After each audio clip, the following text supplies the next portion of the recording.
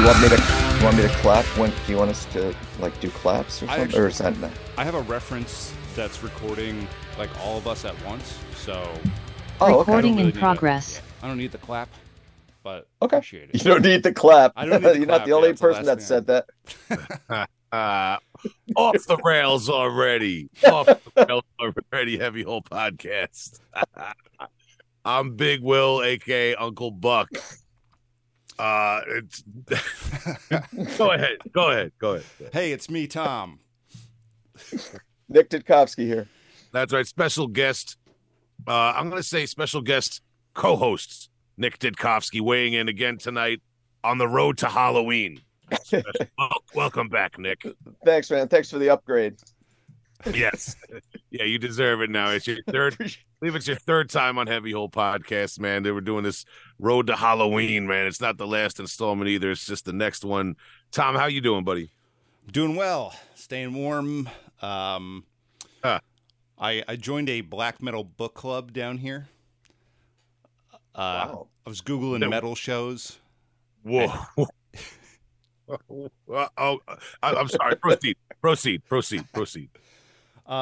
Yeah, so there's a book club, and book is just shorthand for vinyl. So yeah, there's like listening parties at local breweries and stuff down here, all involving black metal, led by a guy named Zach. He's a very nice dude, and yeah, it's cool. It's my first dive into like the metal scene around here. Sounds fun. I was sounds fun. Happy for you. Shout to Zach. Hope everything's going well with that. I was kind of bummed because I was hoping it was actual books about the black metal scene. Like you were, because like once you get after like 4 or 5 months, then you start getting some weird books. You know what I mean? Yeah. Because like we all know Lords of Chaos, you know, and a couple others, but you know, after a while, you get some cool books probably. Oh yeah. No, this is, I can't read. What am I kidding? I just want to listen to music and drink beer. Sweet. Anyway, that's sweet, man. That sounds fun. Yeah, because the big joke is obviously that it's getting a little chilly here in New York. But Tom has relocated to an undisclosed location in the Great American South. Yes. Yeah, I just had to let that go. Yeah. How you guys doing, Nick? How are you? Doing great. Well, I mean, to wit, I'm wearing a hoodie right now. I had to throw this on just because I got that chill starting to penetrate. Oh yeah. But yeah, I'm doing good. I just enjoyed some southern heat. I was down in Texas for a couple days Nice. at the Gourd in the Heart of Texas festival, which was super fun, and got back just in time. Was a little worried. We got this storm now. It's been raining for like 5 days, right? Well, it's like there's some sort of tropical storm or something, and I thought I might not get home at one point. I got this warning from Delta, and my heart sank a little bit, but then we ended up taking off a couple of hours late. I got home, and here I am. Yeah, the weather has not been hospitable the last few days. Again, something else too. I'm glad this reminds me because I want to touch on this quickly. Tom, Yeah. I missed a week last week. No podcast last week. The listeners know. The loyal listeners who I let down really know. The Friday morning cup of coffee listeners let everybody down. I apologize. It's not a laughing matter, but the rain actually. We've been having lots of work on Smith Manor, contractor Olympics over here, feverishly reshingling, painting, plumbing. I filled up a dumpster with rotted wood and rusty things, and I have a whole separate pile of things for the scrap metal yard. I took gallons of old gasoline to the recycling center. It's been a constant grind over here. We're renovating the house from the Addams family over here, basically. It's just it all happened so quickly because the contractor who we trust and love is basically doing this between bigger jobs, and it just got rushed, man. And so I'm just making this long-winded apology tour to the supporters of Heavy Hole Podcast, but I am taking notes and coming at you and talking to people behind the scenes. I have people booked. I will say this though, Nick, now that we got you, I do have one guest booked. I'm going to spill a couple of beans. You're working with them. Oh yeah. I'm going to be talking to Sean Walsh Oh, nice. again. People who don't know can go back and check out our episode with all three members of Skull Shitter. Shout to them. Sean Walsh being one of them. We're going to touch base with him about not only some music he's been working on with you. You alluded to that the last time on our first Road to Halloween episode. Yeah. But some other stuff he's been working on too. He's a busy bee. So just to let you know, I'm behind the scenes. I got a Patreon episode scripted out. I'm going to record later too, man. So apologies for last week, but trust me, I was literally handling like old ice hooks, like the calipers that you would use for an ice block. Oh yeah, yeah. Like a Oh 1950 wow. ice cream man. Wow. Yeah, or a severed head. I don't allegedly. Gaffs and that you use for fit. I have a whole dude. It's unreal. Tom, are you interested in fishing now that you've moved down to the great American outdoors? No, but I do live really close to a Bass Pro Shops. The one, not the one with the pyramid, is it? No, not that one. Not the one that doubles as a casino.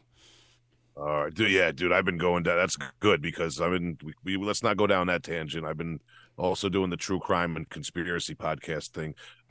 Shout out to the metal podcast. I need to get back to them. We gotta collaborate, guys. Anyway, yeah. Beyond that, man, I just wanted to apologize and explain a little bit to the listeners for that, man. That's what's been going on. It's been a little nuts around here, but moving forward, now that we got everyone on the same page, we're here to do the Road to Halloween. And we, Nick, you have a lot to offer tonight. You mentioned, first of all, you went to was it the Gourd in the Heart of Texas Fest? Yeah. Right? Yeah. Well, I went last year because I saw that Brodekin was playing, and it took me a little while to get over this sort of threshold of like, oh, they're playing in Texas. I can't possibly go. Then I started to check like flight costs and motel costs and the festival costs, and everything was like cheap, cheap, cheap. It's like I could do this. I could go down and see Brodekin, and I had such a good time. It was 2 days of extreme brutal death metal, Brodekin headlining at the end of the second day, that I committed to coming back this year. So I went this year, and the festival is growing. Thick Neck Taylor added another day, like a shorter day at the head of it. So it's a 3-day festival, or like a 2 and 3/4 day festival. And just super nice people, really great venue. It's at the Heltham Theater near Fort Worth.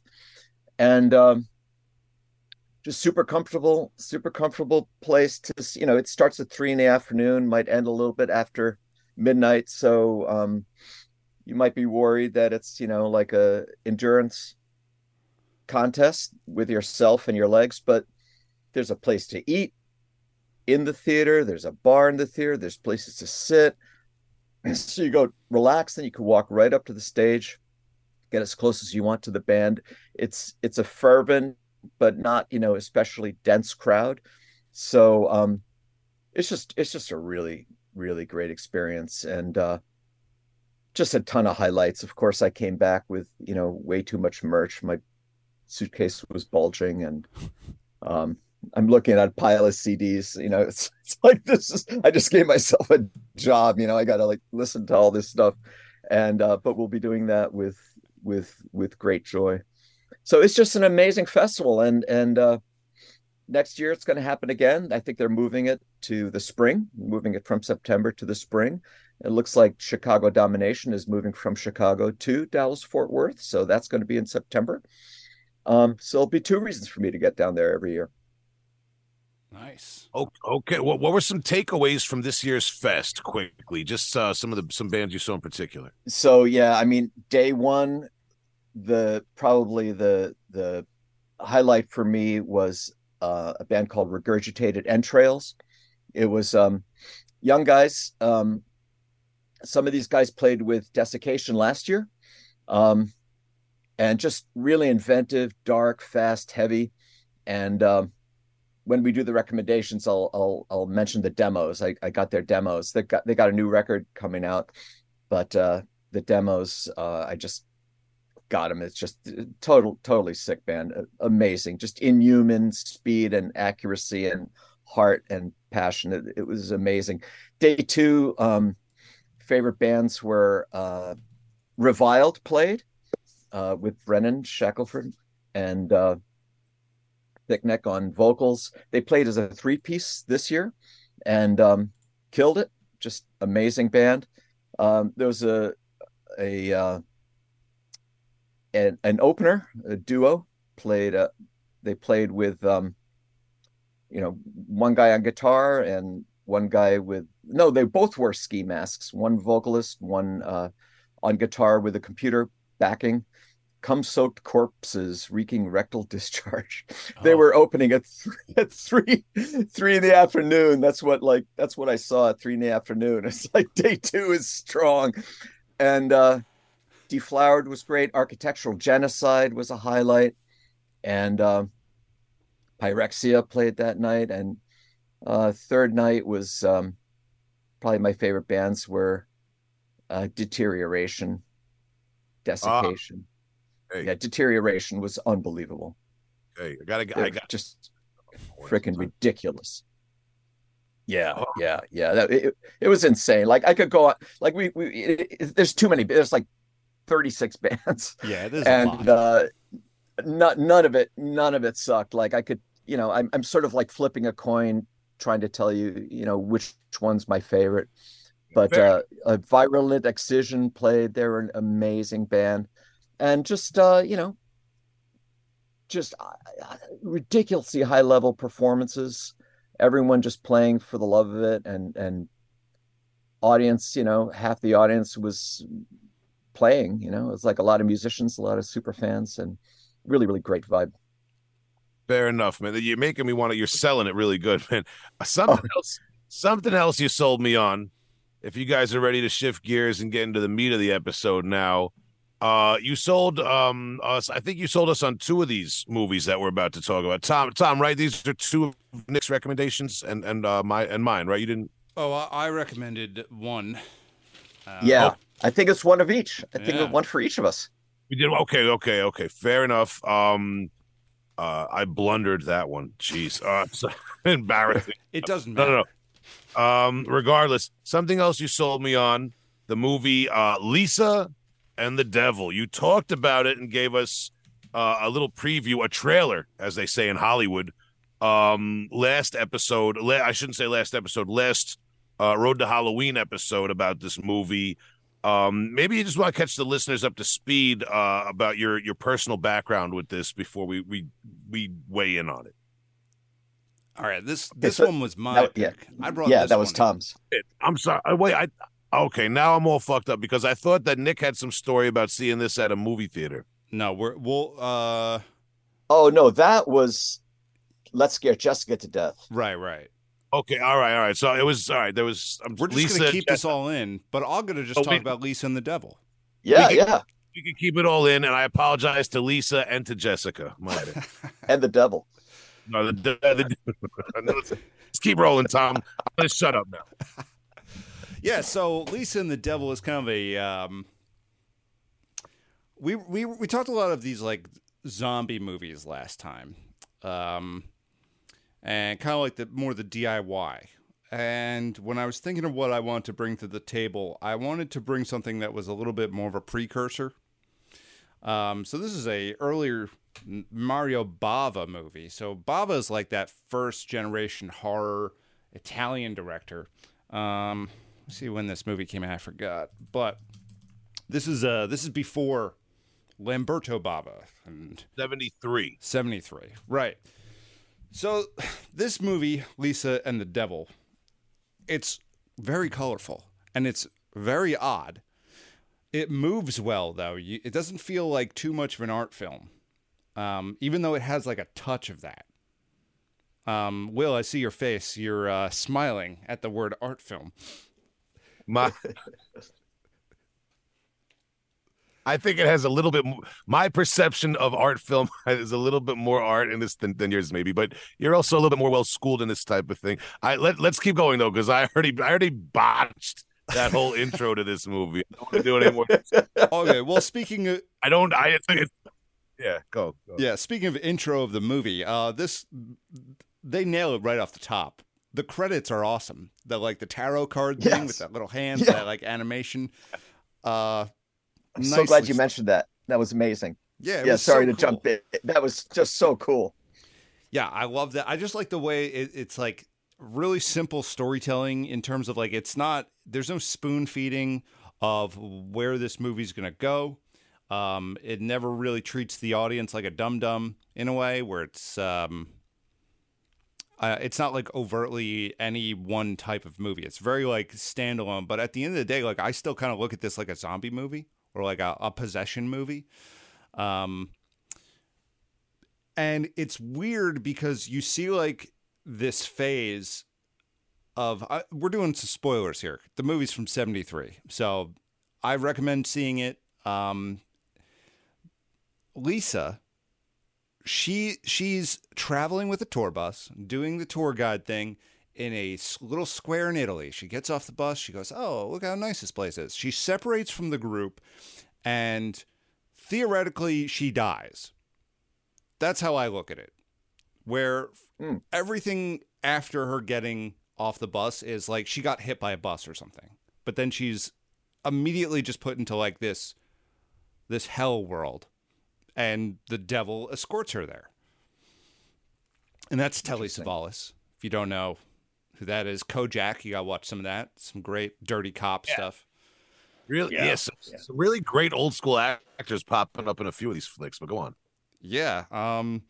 So there's just like Nick, what did you think of this movie? I want to get your opinion before I Well, kind of I like you mentioned Kojak, so you might know the answer to this. Does Telly Savalas have lollipops written into his contract? I think it had something to do with him like legitimately quitting smoking. Oh, And really? he really had that going all the time. Like he always had a Yeah, 'cause lollipop. I always thought that was like the soft edge on the tough cop in Kojak, you know. That was like the wise guy lollipop thing, you know, this like super hardened dude who just loves his lollipop. And then the freaking devil is eating lollipops in this movie. That's not Kojak. That's it's like it's like the through line was so weird. I when I first saw that, it's like, oh my God, Telly's got his lollipop. Anyway, I too loved the opener. It looked like one of those like sort of funny 60s comedy films that sometimes open with these kind of like kicky, funny kind of animations, but it had that sort of dark irony to and, you know, the content, like you say, it was the you know the tarot cards and stuff like that. So it had this feeling of had this kind of almost cutesy kind of vibe, but the content of it was really dark, and I really liked that sort of combination. I loved I loved seeing the mural in the town square there, and they zoom in, and it's a mural, it's a painting of the devil carrying bodies, and the legend is that the devil himself is protecting that mural because it was painted so long ago it would have worn out by now if not for the devil's own intervention. And then you zoom in on the devil and it looks like Telly Savalas. It's like, oh, all right, Yeah, they I know where nailed this is that. going. They totally nailed it. It looked like an ancient painting of Telly Savalas. Oh, I loved it. And It's so funny. It's like it's the quirkiness ties into it. Like you're looking at it and you can chuckle at it, but you also know it's going to take you down this weird rabbit hole. yeah, yeah. And then you see how like how she the main character Lisa is sort of shuffled like almost like your like fate is kind of nudging her one way and she and then like nudging her the other way and like getting her closer and closer to this house where Telly is a servant. So like even that setting was like sort of confusing to me. It's like the matron of the house was this old blind woman who obviously was dominating the house, and she has this weird son who is subservient to her in this really sort of twisted way. There's some kind of bizarre family history that happened earlier than the movie's plot, and it's kind of coming out. And Telly Savalas is their servant, and he really acts like a servant. He's super suave, but he acts, like a servant. So I'm kind of doubting at one point, is like, who's the boss? Is there is like she the devil? Or are they working together? Or like, it kind of had me guessing a little bit, like what the sort of power hierarchy was in that totally twisted household. Right. Yeah, I felt So that I too. don't know. On first, yeah, I was going to ask you, like, first time you saw it, were you kind of trying to decode, Um, I like, what the, I kind of like, to be honest with you, the first time I watched it, I just kind of like, I didn't read into anything. I just kind of watched it and was like, what, how is this unfolding? Because it uh, doesn't make any sense at the top, but the way it ties together at the end, it's like, oh, okay, now we have this like abstraction of like hell. Um, yeah, but, and it does tie together nicely, but you're right. Once you enter that world, you're not sure who the puppet master is for a while and like who's really yeah, calling the shots. right, right. Which kind of And there rules. was this kind of like, yeah, it was great. Like, I thought, like, I assumed she was the killer. They even showed the camera showed her walking with the bloody scissors Hmm. at one point. Um, and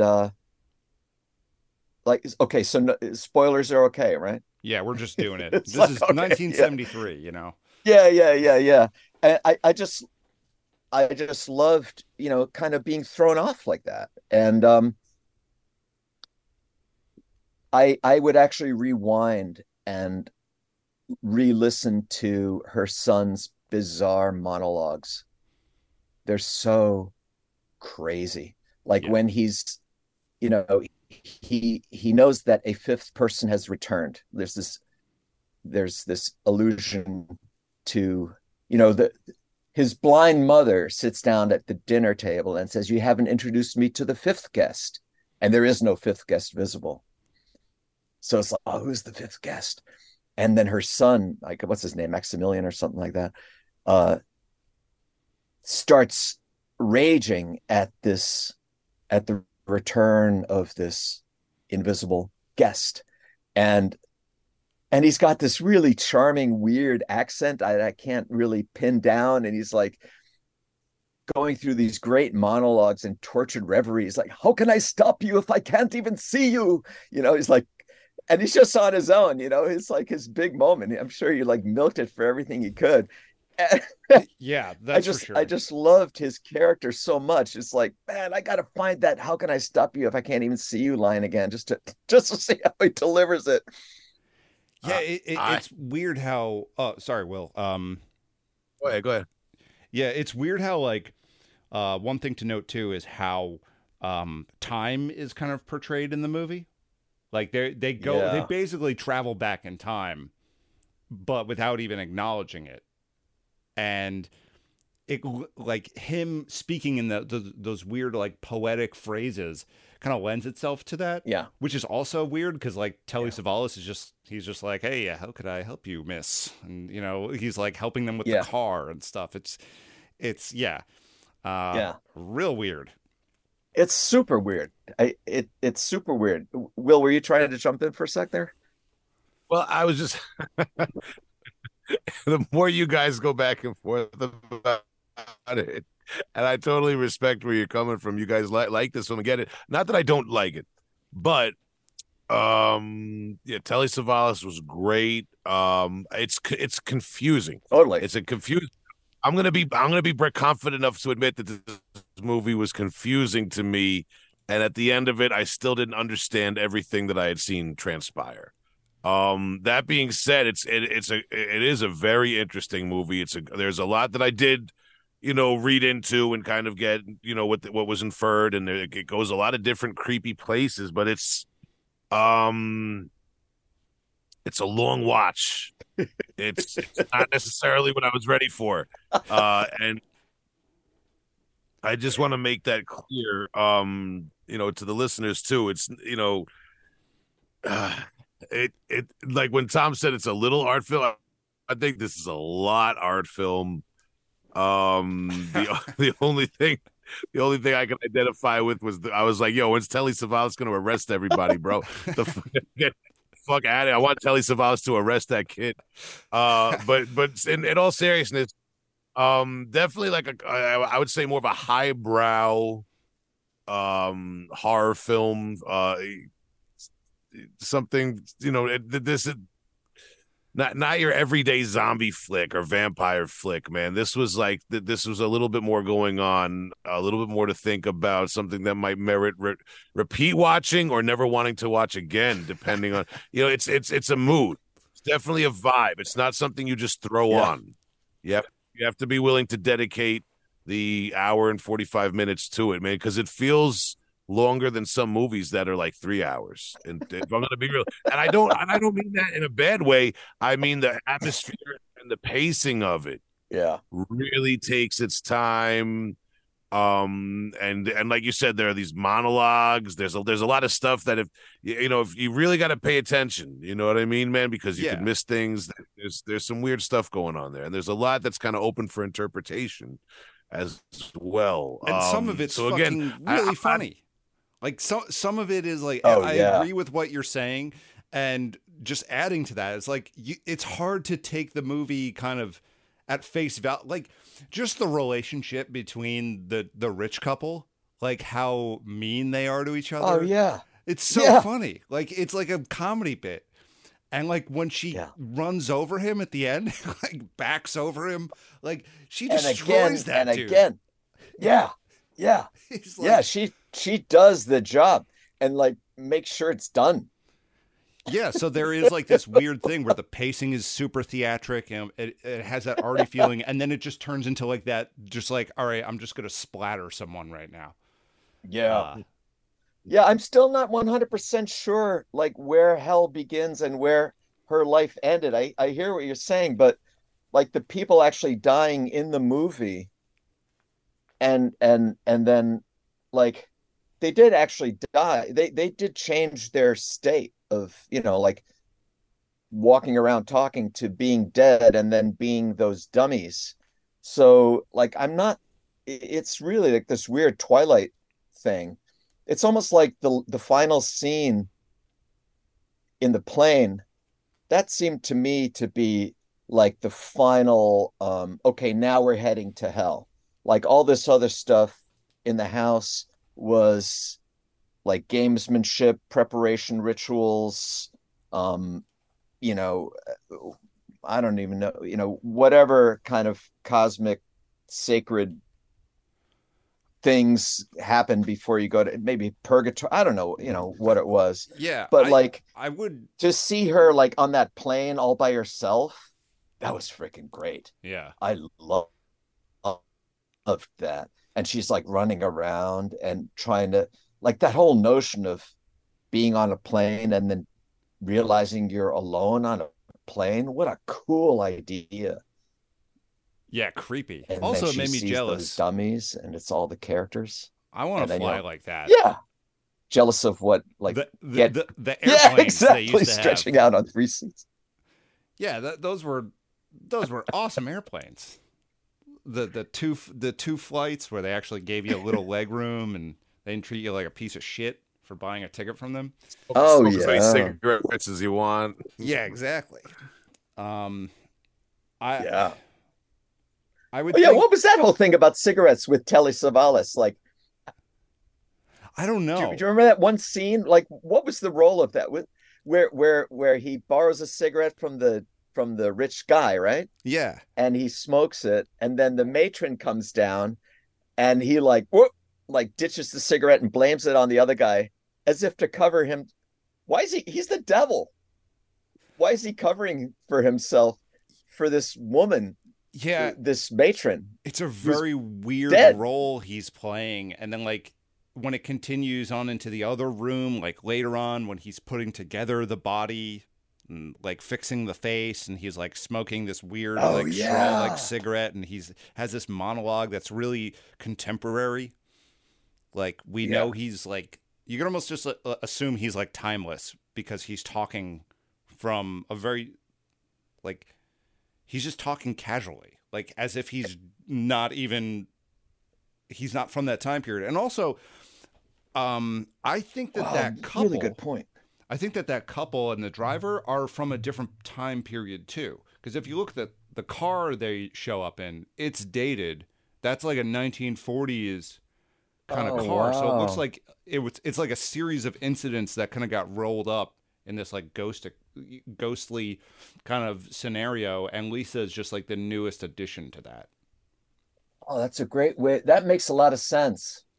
Yeah, they're like converging from all different eras. Yeah, it's just a thought, and I just Well, thought of it that now. Like, well, you just put words to this thing that was nagging me while I was watching it. It's like, yeah, his style of talking is not the same. He's just talking normally, yep, contemporary mm-hmm, speech. And they all have these kind of stilted monologues and yeah, I thought it was just like Telly being Telly, like Telly being Kojak, but it was it stood very differently. It sounded very different from the other. How did you like that whole weird necrophilia thing? Maximilian's trying to consummate his wedding, well, and that he's yeah, like he's bugged by his former lover, who's a skeleton in the bed. It's like, dude, just don't use that bed. yeah. There's a lot of things wrong with that scene. I don't even think like to be fair, I don't even think having a skeleton in the bed is like the worst thing he's doing in that moment. It's it's the other act to the living woman. It's like, oh, Jesus Christ. There's a lot of weird. I mean, to be perfectly honest with you, I do wish this movie was about Kojak going undercover and busting this kid Maximilian because they took it too far. There's a lot of weird stuff in this movie. There's a lot that it's dark on a lot of levels. There are some visceral, like you were just talking about, some more visceral. I guess you might want to say traditional horror movie scenes, but there's a lot of art here. There's a lot of atmosphere. I like in this when I was thinking about um you guys talking about this and how I'm kind of again I don't dislike this movie, but it's like right time, right place. It's a certain flavor. Mhm. It's almost like like listening to a Portal album, the Yeah, Australian band Portal. It's like you I know what gotta you mean. gotta know what you're biting off.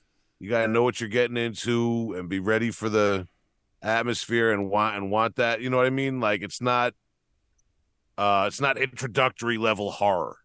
Or maybe it is because it's like what they would play you in a college film class, but it's not. It's not like what you play for your friend or your girlfriend or whoever who's like, yeah, I don't really like horror flicks. You know what I mean? Yeah, Like, yeah.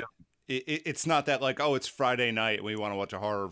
Like, we want to watch horror yeah, and drink whiskey. Like, you don't do that with your friends. They're going to kick your ass. yeah. Yeah, I guess so. That being said, just in the interest of being able to cover everything else and respecting our format, guys. Any other thoughts on this movie? If you guys want to wrap up, Nick, what do you got? Let me see.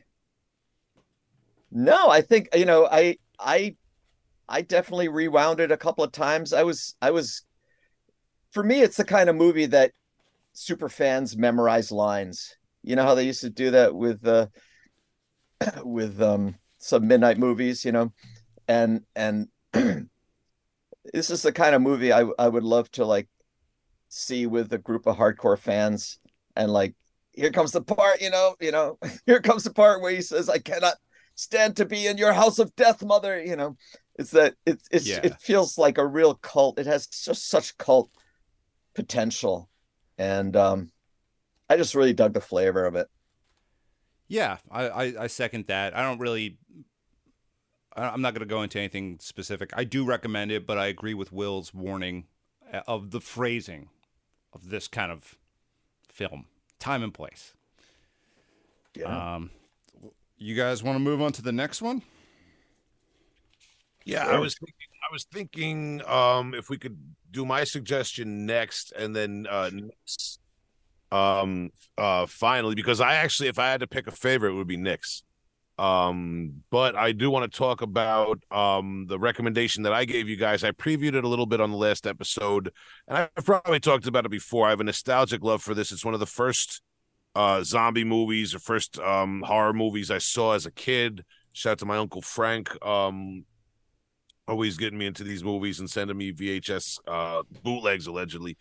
Shockwaves from Shockwaves with Peter Cushing from 1977.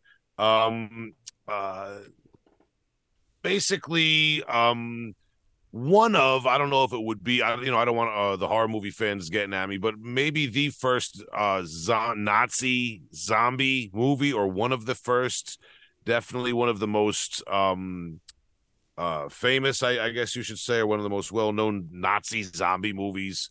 Peter Cushing being a former SS officer in hiding, and there's a secret like test, scientific test breed of superhuman SS zombie soldier. And I don't want to spoil the beans too much, but I mean, we could talk about it.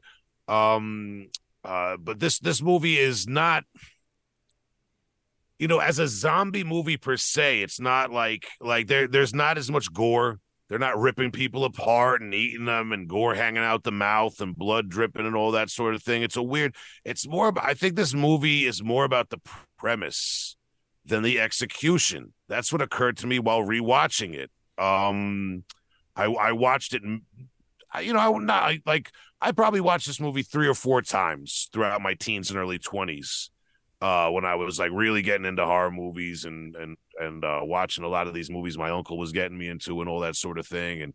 And then I watched it most recently a few days ago in preparation for this episode. And many years have passed since the last time I watched it, so I'm watching it with different eyes.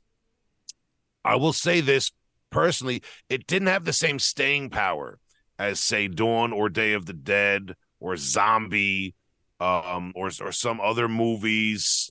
I definitely still enjoy the soundtrack and the weird synthy music that they do. I enjoy the premise and the weird look of the zombies. I will say this, it did not inspire any headgear I may have worn in any bands I've ever performed in. We'll get that out of the way. But it's not, when we say zombie movie, it's not your zombies ripping people's guts apart. It's more this weird clandestine zombie unit of Nazis that come up out of the water. And I don't know, I want to let you guys take it from here now, because I had some interesting thoughts about it going back and watching it after all these years. Still a movie that I think is like worthy of praise, and I know it has a cult following and all that sort of thing. But I see it now for kind of like being this oddball movie too, this kind of like weirdo movie now too. Yeah. Um, I loved it. I loved Shockwaves. I watched it 2.5 times. I say half because I started watching it way too late one night, and I was sort of in a coma for half of it. And it'd be like, oh wait, did someone just die? Oh, I really got to go to bed. But I watched it twice since then, and I've some really strong impressions of it. One, first and foremost, is after your description, I completely miss uh apprehended what this movie was going to be like. When you say Nazi zombie super soldiers, to me it's like Tarantino, violent, we're going to see 1,000 Nazi zombies getting killed in all sorts of amazing, ways. It's just going to be a Nazi slaughter fest, and like, who doesn't want to see Nazis getting destroyed? It's going to be, that's what it's going to be. It's going to be campy and gross and total. I could not have been more wrong. It was so somber and so strange, and there is no gore. All the murder, all the death are drownings. These are super soldiers that were created to be able to just be underwater. and without having to surface. They don't need to breathe. So it brings this extraordinary underwater photography. I saw like a whole separate camera crew was credited for the underwater photography. It's stunning. It is beautiful underwater photography.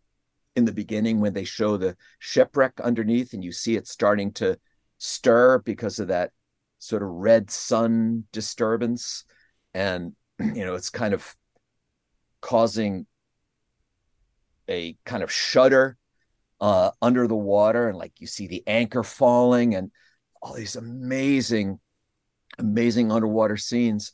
And I really loved the music, because it sometimes there were long stretches without music, and there were no sort of like scare music. There'd be a kill, but the music wouldn't necessarily react to it. It was just sort of like something that the music is just sort of going on in this dark, dreamy way. And then you see this person slowly being drowned by the super soldier, but there's not even really a struggle. It's so somber. It's really freaking dark. I really loved it.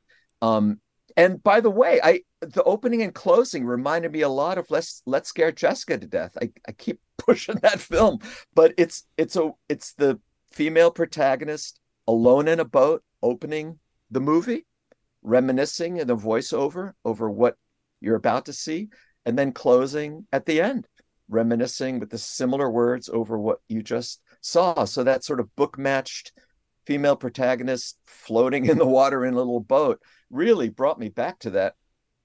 And I don't want to go on too long because Tom's got to weigh in on this, but um, there were a few extraordinary moments. And when she screams, you remember when she screams and when she swims, she's swimming and she swims accidentally into the corpse Oh yeah, of yeah. of the crew member.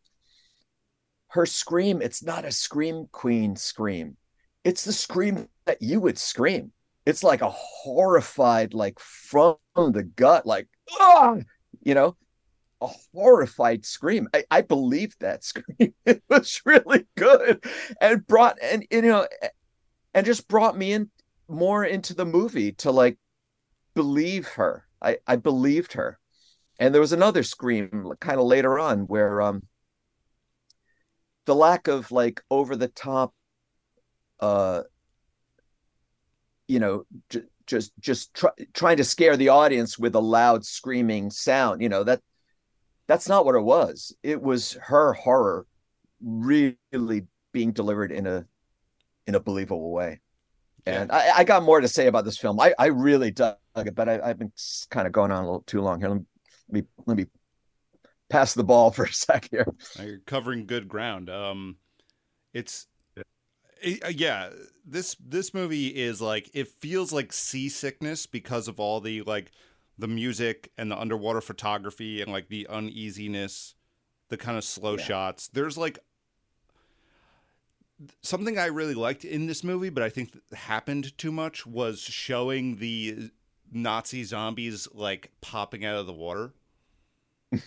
They it looks so awesome the first time they do it, and the second time they do it, you're like, all right, they're back, but they move so slow that like I don't know, it happens like 5, 6 more times, and you're like, okay, now we're just pushing on time here. Um, but I honestly, the movie was paced well outside of that. And Yeah. that's something that every single zombie movie is like guilty of from this time period. So not at all detrimental. This is like a really solid idea for a movie, and I really like the concept over execution.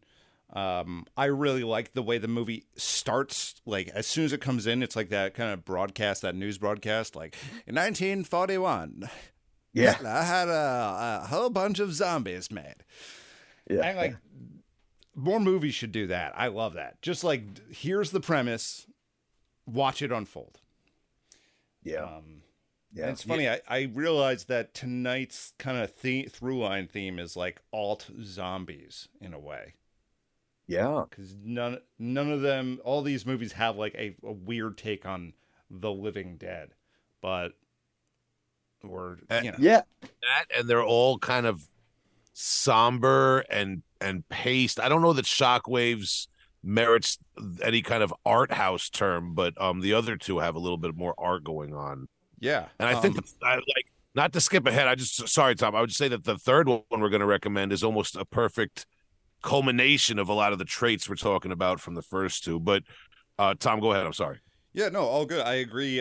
This is more like it. This movie feels like filthier.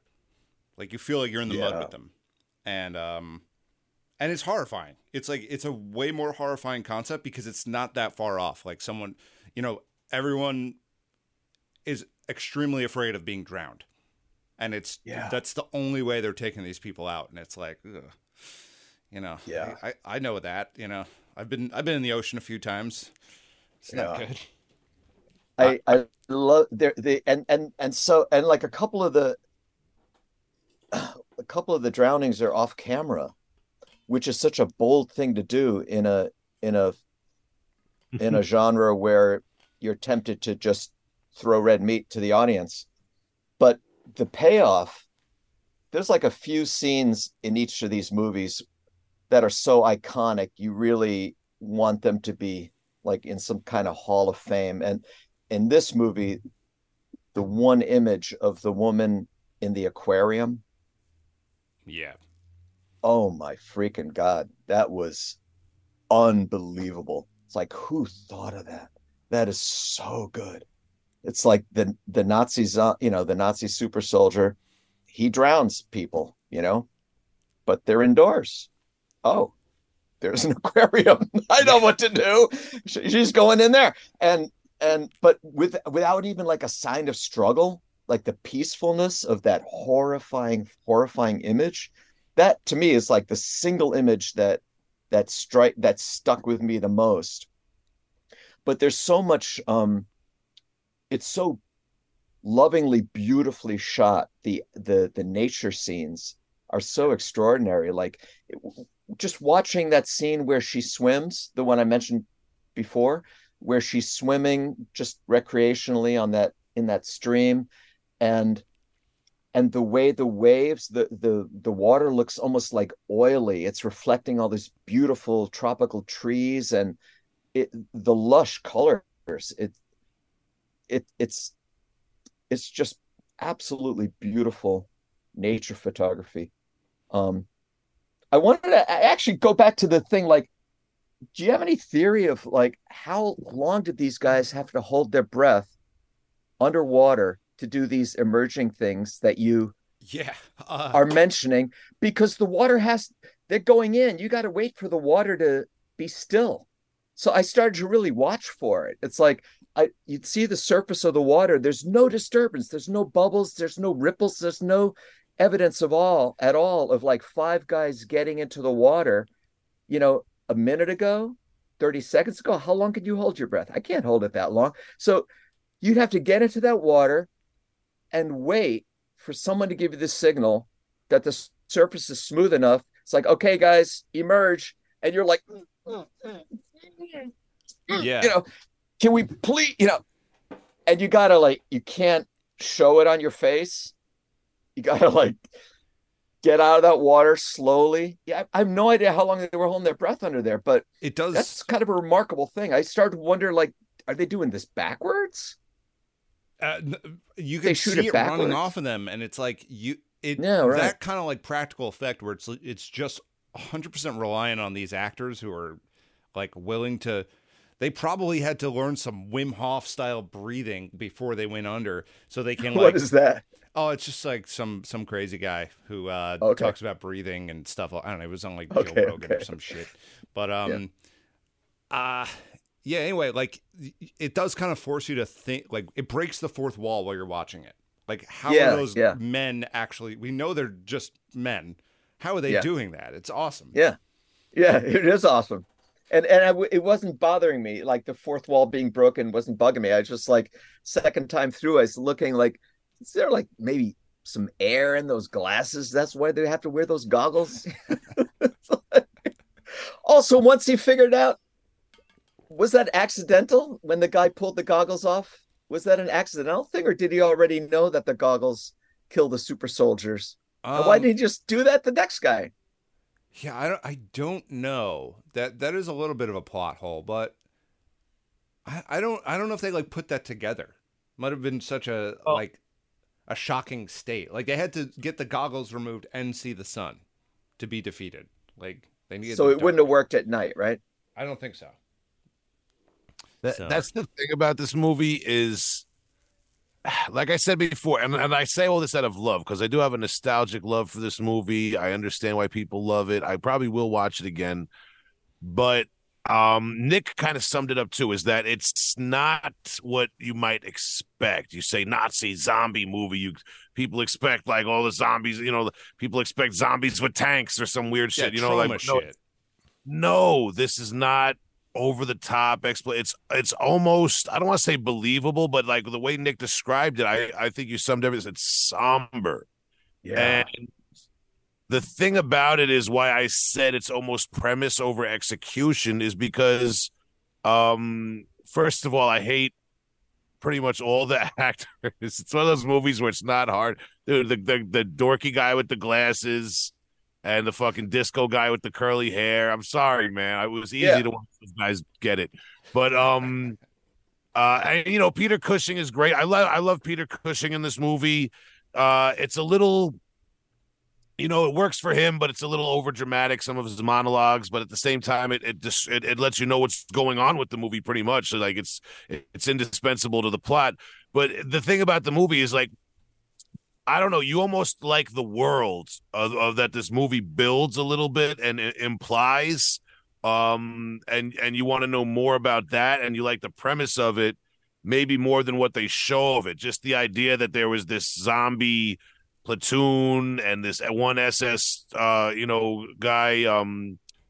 is living on an island incognito somewhere, and there's this SS platoon somewhere in a submarine ready or in a ship at the bottom of the water getting, and I don't know, man. Like I feel like if they redid it today, like with some different production value and different choices, thematic, I'm just getting at the idea that the premise is really dark.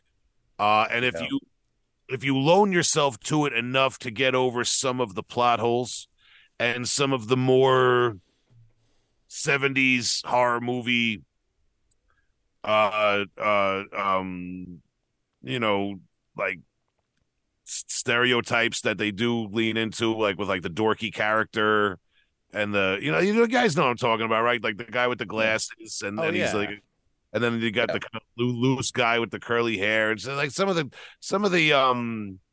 I And the guess, bickering married couple, just like in the first movie. yeah, It some of was, the casting is a little generic, I guess, or a little corny sometimes. Like some of that shit is hard to get to. But then, um, what's his name? Homeboy from Kung Fu's father, John um, Carradine.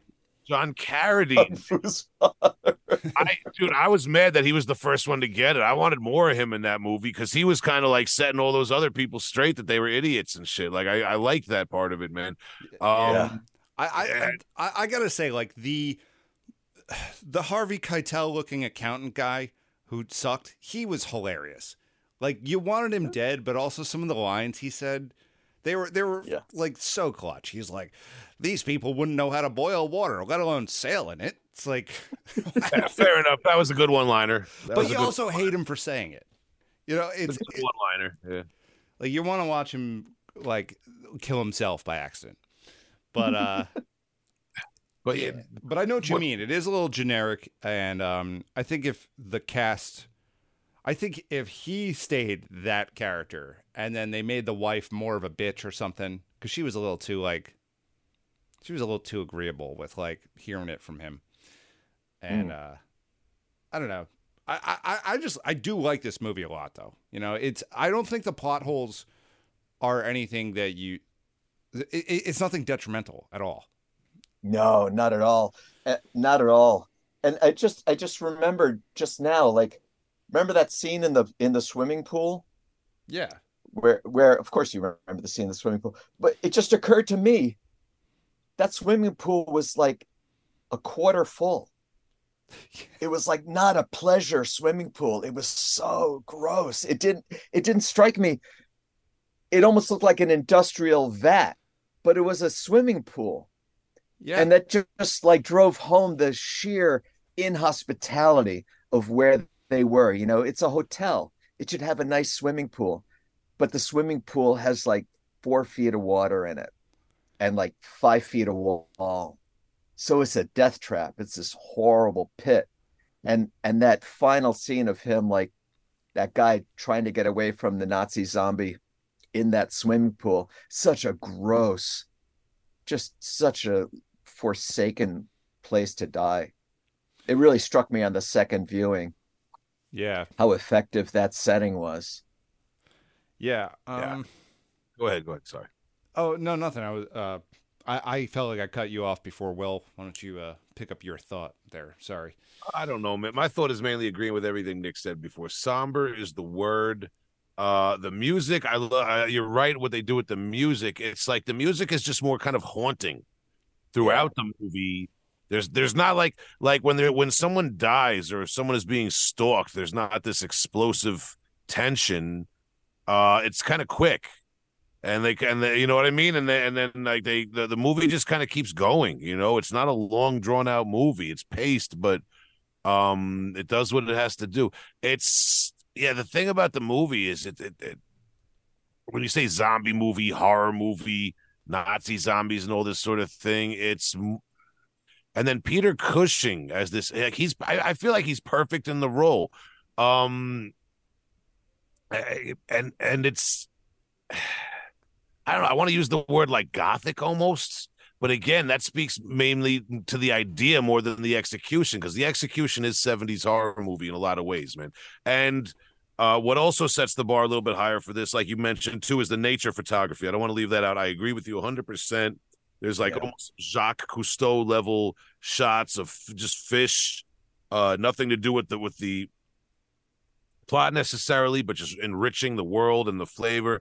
And the opening scene that you mentioned of the boat reminded me, and there are some other things where this almost seems a little bit like a sketch of a parallel to the movie Zombie. Mm. Where because there's an opening scene with a boat. Obviously, there's a different thing going on, but there's an opening scene with this boat adrift and it's found by some people. And then there's just some kind of like sexy couples that go off for a fun trip. Little do they know what awaits them, that sort of thing. So there's an interesting parallel there. I don't know if it was intentional. What year was the movie Zombie? I'm trying to look this up right now, but I Oh, good just question. yeah, I just wonder if that could have possibly been like uh I don't know, at that point back in the day everyone was ripping each other off. 79. 70 Zombie was 79. So yes, I Yeah. don't know, man, if one had anything to do with the other, but it's also another interesting parallel how there's these drifting boats where you find the aftermath of some story and there's a sexy couple going to the tropics somewhere. It's just I don't know. Maybe Yeah. that was an easy thing to come to, but again, maybe it's based off of something else I'm ignorant of. But I thought that was an interesting parallel. But the parallels kind of stop there. Like I said, it's not a splatter gore movie.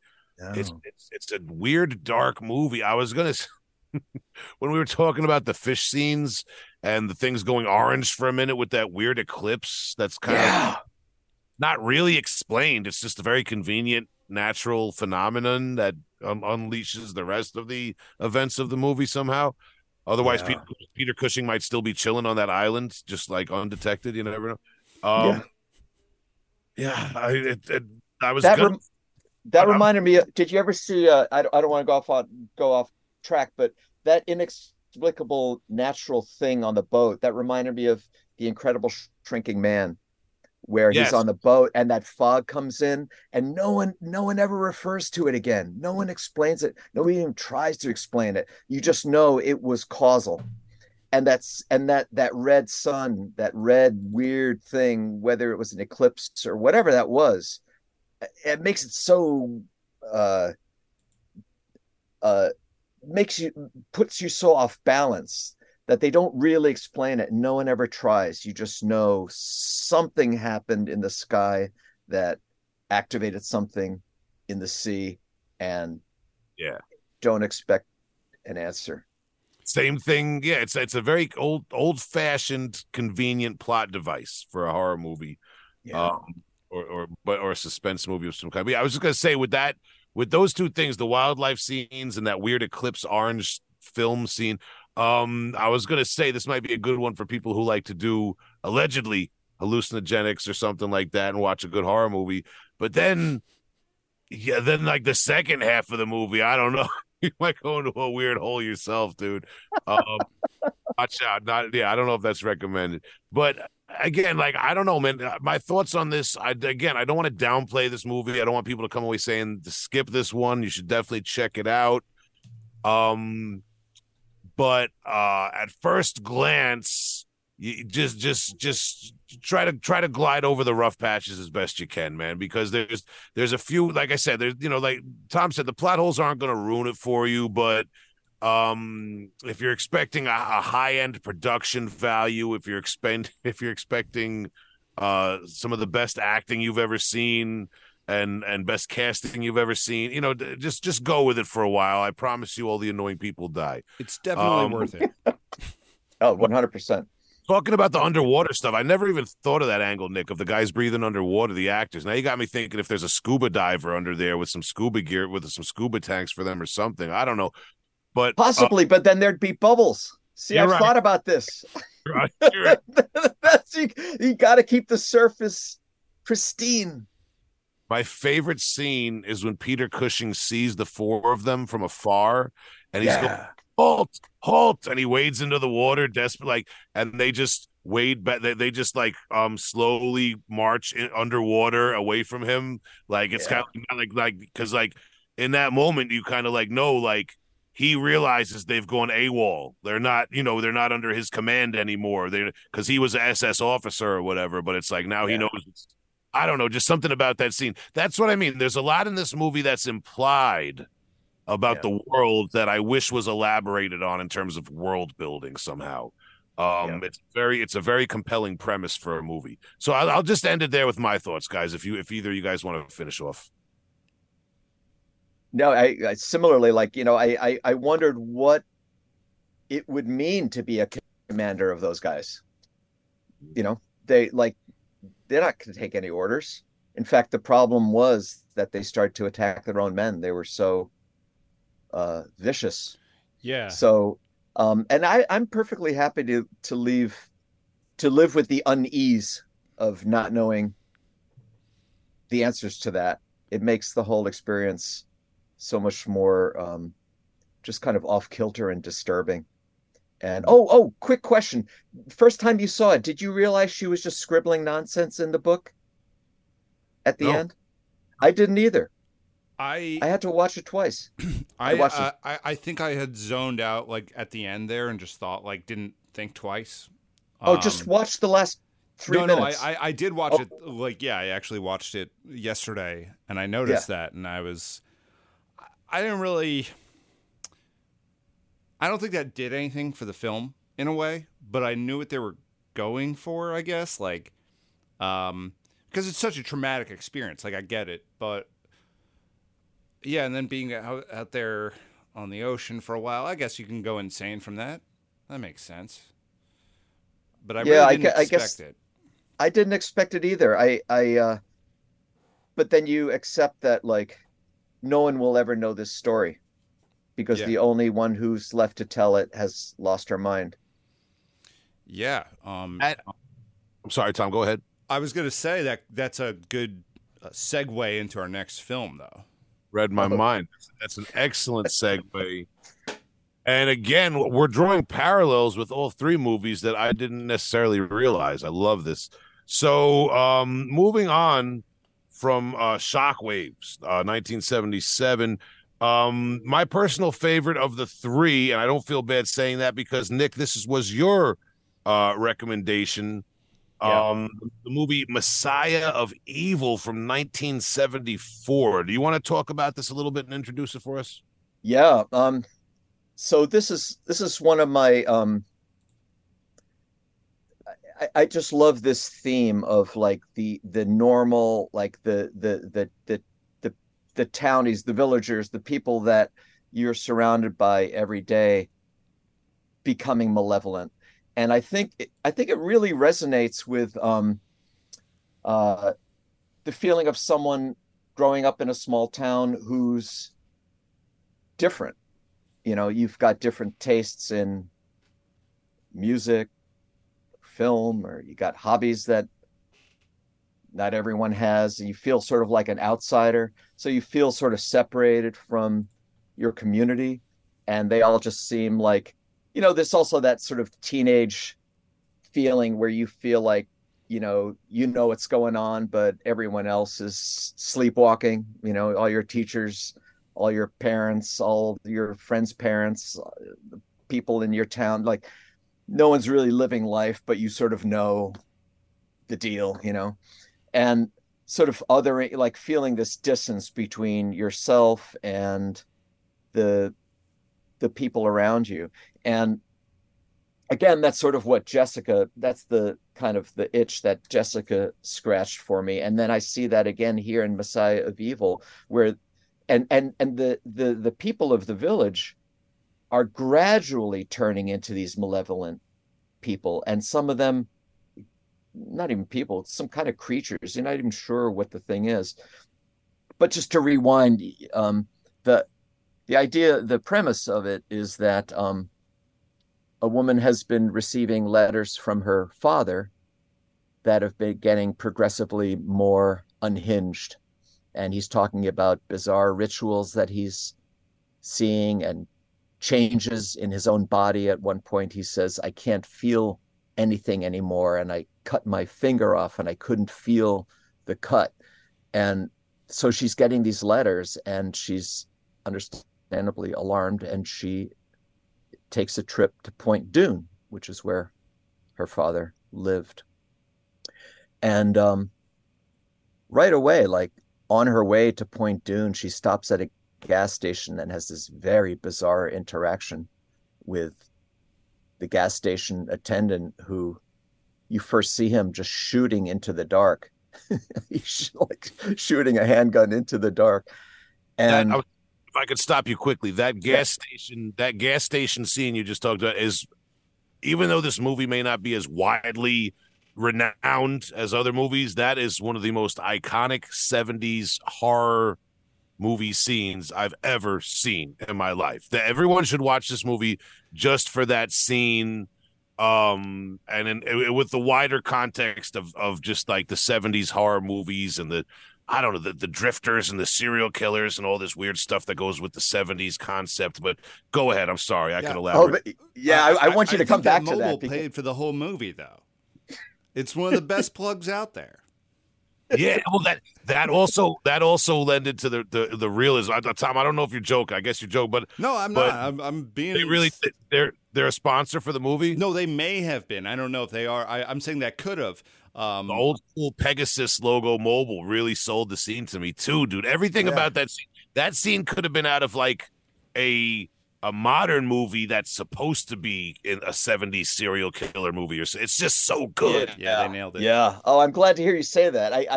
I'll be curious what it is about that scene that makes you say it. I just loved it. And it's so disturbing when that sort of albino dude drives his truck up and the gas station attendant like lifts up the tarp and he sees bodies, but Well, he doesn't he go doesn't ahead.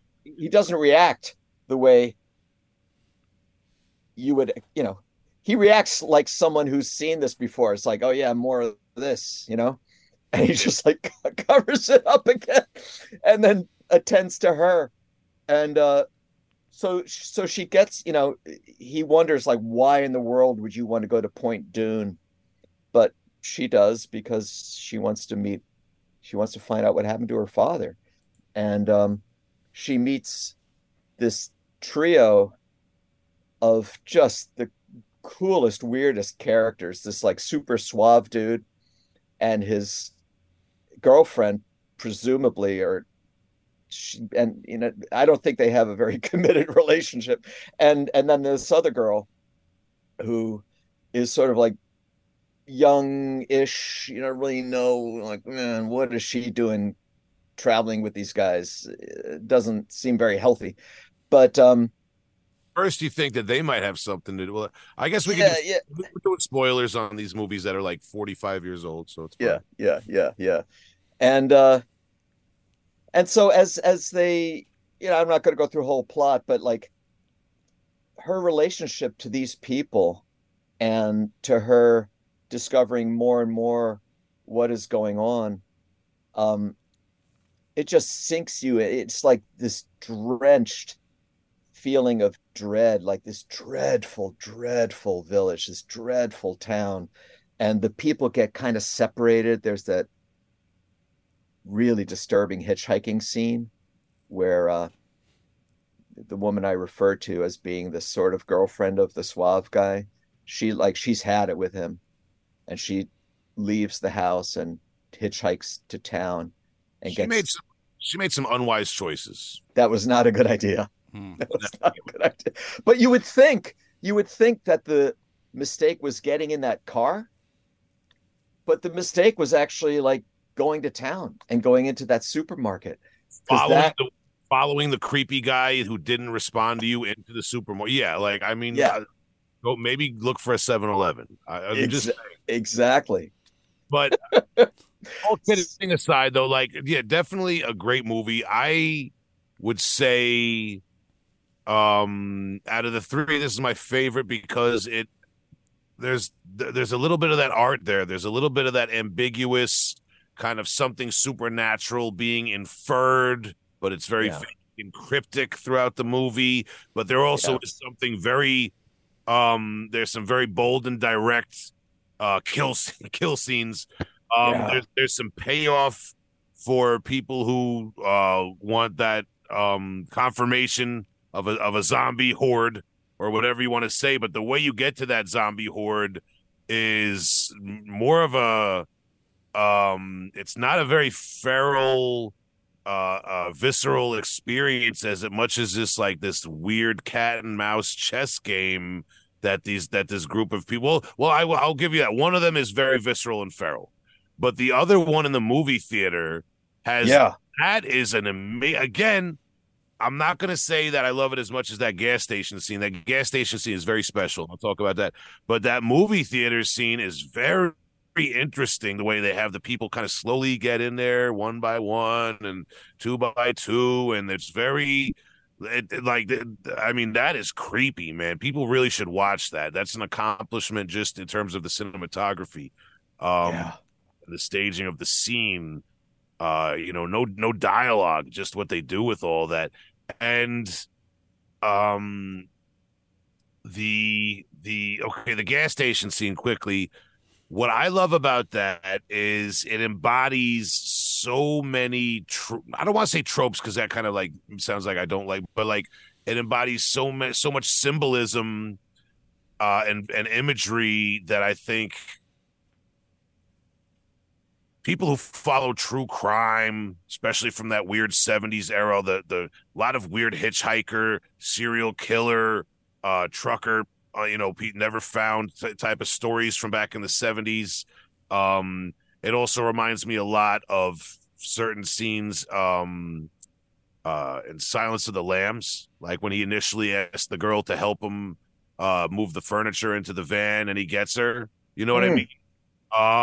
Just this idea, the great American gas station in the middle of nowhere, and and yeah, the creep out there, just just the weirdo, with the van, or in this case with the pickup truck, just the prelude to whatever weird dark shit is going to happen. And I like how you pointed out too, the gas station attendant kind of knows what's going on, but like almost the same way, like if you see someone out of place in a very high crime neighborhood, you would be like, yo, get mm, out of here, bro. I don't think you want to be around here, man. This isn't the deli. You know what I mean? For you, like, like I like that. That's kind of like what he did. He was like, listen, lady, just go. Like I know what's yeah. Yeah, the really interesting movie. This definitely the one that I think is probably the easiest for some of our listeners to throw on, especially this is a heavy metal podcast, so some of our listeners might not really like horror movies. There's a wide Venn diagram and a wide crossover, but some people are not into that. So this might be a good one to throw on, or if you hang out, if you got a girlfriend or a boyfriend or somebody hanging out with you that's not a huge horror movie buff, this one I think it checks a lot of boxes, a lot of different boxes in a very seamless way. Yeah. I really enjoyed this movie. The scene where she first meets the trio of the rich guy and his two groupie girlfriends, uh, Yeah. kind of That, like a yuppie Charles Manson vibe going on, and they're interviewing the old guy who may or yeah. mental problems, and they'll tell him. I thought that was really interesting and ahead of its time because they're almost recording a podcast. They're Yeah, basically, pretty I mean, much. really, they're basically doing that YouTube channel, soft white underbelly. Yeah, they're sitting there, and That was what they were doing. I'm sorry, Tom. You take over. no, I wanted to just point out that actor, Elijah Cook Jr. He's the homeless guy. I think he has the best performance. He's only in that one Yeah. scene really, or and the following one, but he has the knock it out of the park performance. You Yeah. you could see it in his eyes. Like he's acting with every fiber of his body to like basically he's living in despair. He's not trying to save anyone. He's just telling a story to these strangers who are giving him wine, and Yeah. it is very strange and off-putting. And it's weird because they present him as crazy, but you know everything he's saying is true because of Yeah. like the setup before that. Yeah.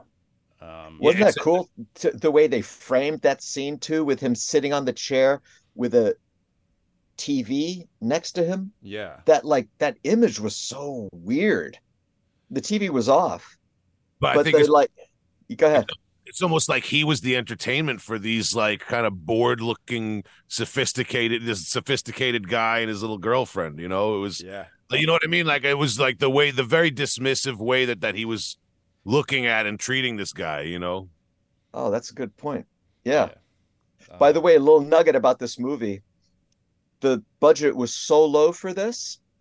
The thing that they spent the most money on was that guy's suit, ah the suave guy, Awesome. and he you know wears it in every scene. I was watching the movie and I was like, yo, people used to dress like this like out like every They, they day. blew, they blew their budget on that one suit. If we were doing this podcast in 1975, we would all be wearing like vests right now and slacks, just like talking, kicking it. Yeah, man, what a great movie, man, and what an interesting premise, interesting ending, and I do like the way this all ties in unexpectedly with the three movies because it's not as hard for me personally to follow as the first movie. The imagery and the symbolism of the first movie is a little abstract, and I think there's some parts where people can draw their own conclusions. Talking about Lisa and the Devil. Mm. Whereas this movie, like I said, it does have a lot of that ambiguous kind of supernatural implication, but you don't know what's going on with the monologues of the father talking over the scenes about his final thoughts or whatever. There's some weird stuff going on, and then there's also like there's some payoff though for the people who want a more traditional ghoul movie. You want a monster movie, right? Yeah. You want the damsel in distress in the monster killing her movie or whatever. Like there's some payoff for that more traditional horror route, but you don't take a straight path there. And pacing is great. It's not too long. This movie would have been terrible at 2 hours, but it's beautiful at an hour and a half. So I just want to say that, and I don't want to cut you guys off anymore. All good, man. I only had one more note. The supermarket scene we touched on before. The sound design and the music is fantastic. It's straight up like supermarket jazz. But they like amp it up. It becomes like part of this weird ambiance where it's just like yeah, this woman is gonna get killed, and it's good. It's good for everyone else inside. Like, it is a bright sunny day for those zombies. It's very weird. Yeah, yeah. I found it so revolting the way they crowded around her, the way they shot her being devoured, but it wasn't like Night of the Living Dead where you saw close-ups of guts or anything like that. You just saw their heads from the back. You just saw their heads kind of like moving up and down. You knew they were just using their mouths. Yeah. So freaking disgusting. It was so, and you didn't actually see, but you just know, like all these like 70-year-old people, 80-year-old, like middle-aged folks, just like eating someone alive just with their mouths. It was so revolting. And I guess my last thought about it again, it's like all these movies that we're talking about today had this really solemnity to them. And I think what this movie had that maybe the others didn't have was that people that became, the ordinary person that became one of these things that had like the Fulci bleeding. That was kind of like Mm. an homage, the blood tear that felt like a Fulci thing. But they knew that they saw what was happening, but they weren't fully aware of when it was going to happen to them. And there was that one scene out on the sidewalk where the suave guy meets up with just some random stranger, Oh, and she's yeah. asking him for his help, and she turns to him, and she has that blood tear, and he says it's too late. Yeah. And it's like it's like she realized she had this terminal disease, like this rapid terminal condition, and she was turning into it. So like the sadness of that I found that really profound in that scene. As cheesy, as low budget as this is, there's still like really potent emotions that came across in all these movies, I think. And in this movie, that scene for me, it wasn't, great acting. It was kind of stilted, but still you felt it's like, wow, this person just realized she's condemned, this Yeah. person she was going to, like, how is he going to help her anyway? There's no way to help. And then she realized, oh God, I'm turning.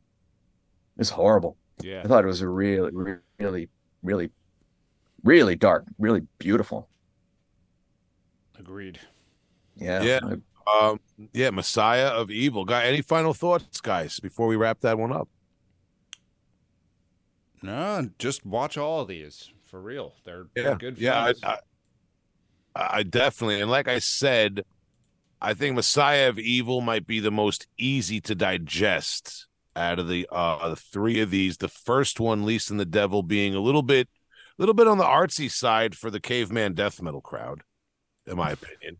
Fair enough. But still a good movie. Shockwaves. Maybe hmm. I'm just gonna say a different experience than what even the iconic poster and video box cover might imply.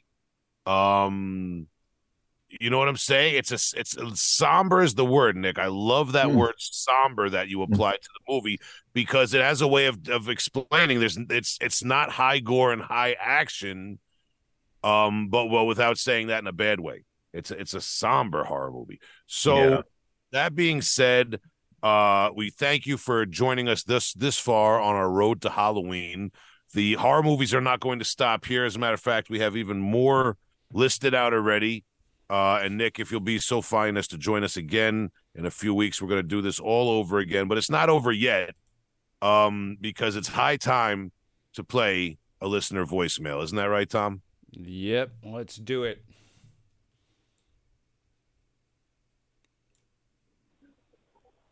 Hello, Heavy Hole Crew. This is Ezra calling from Texas. Got a quick recommendo. This is Wicked Innocence's album Omnipotence from 1995.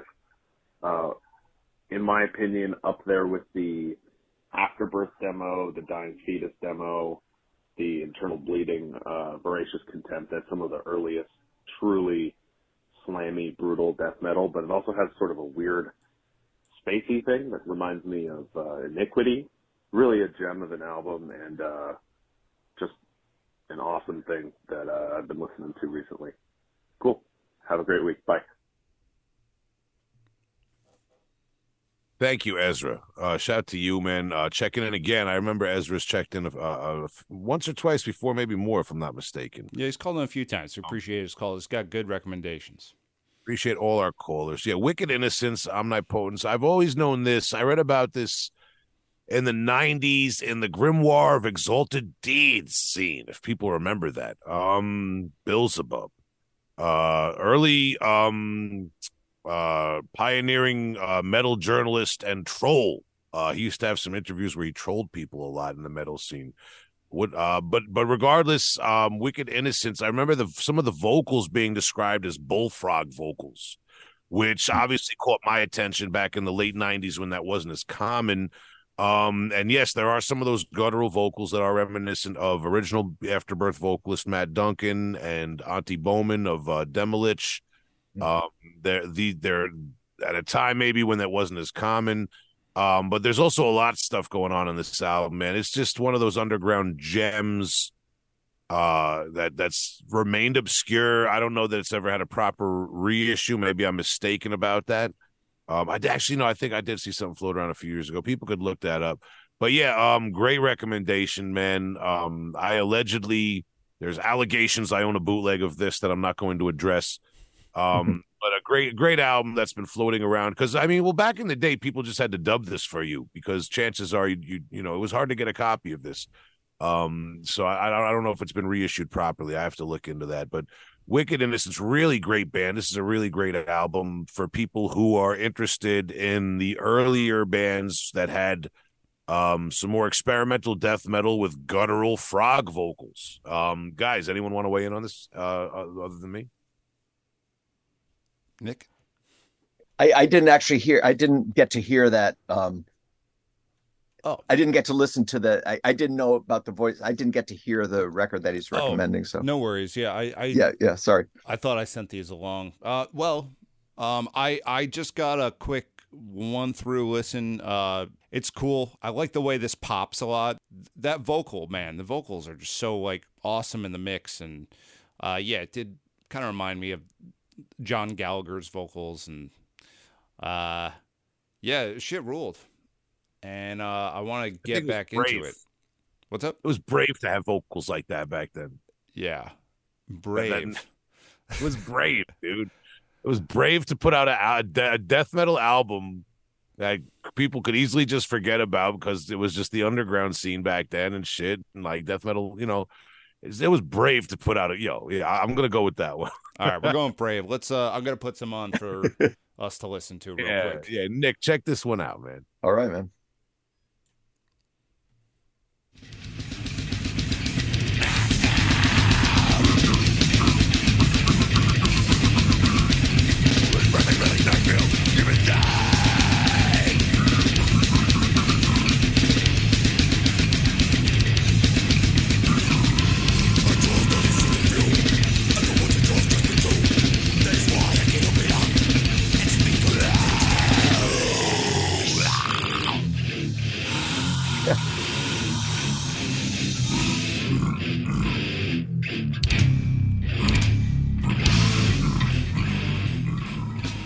It's all the vocals.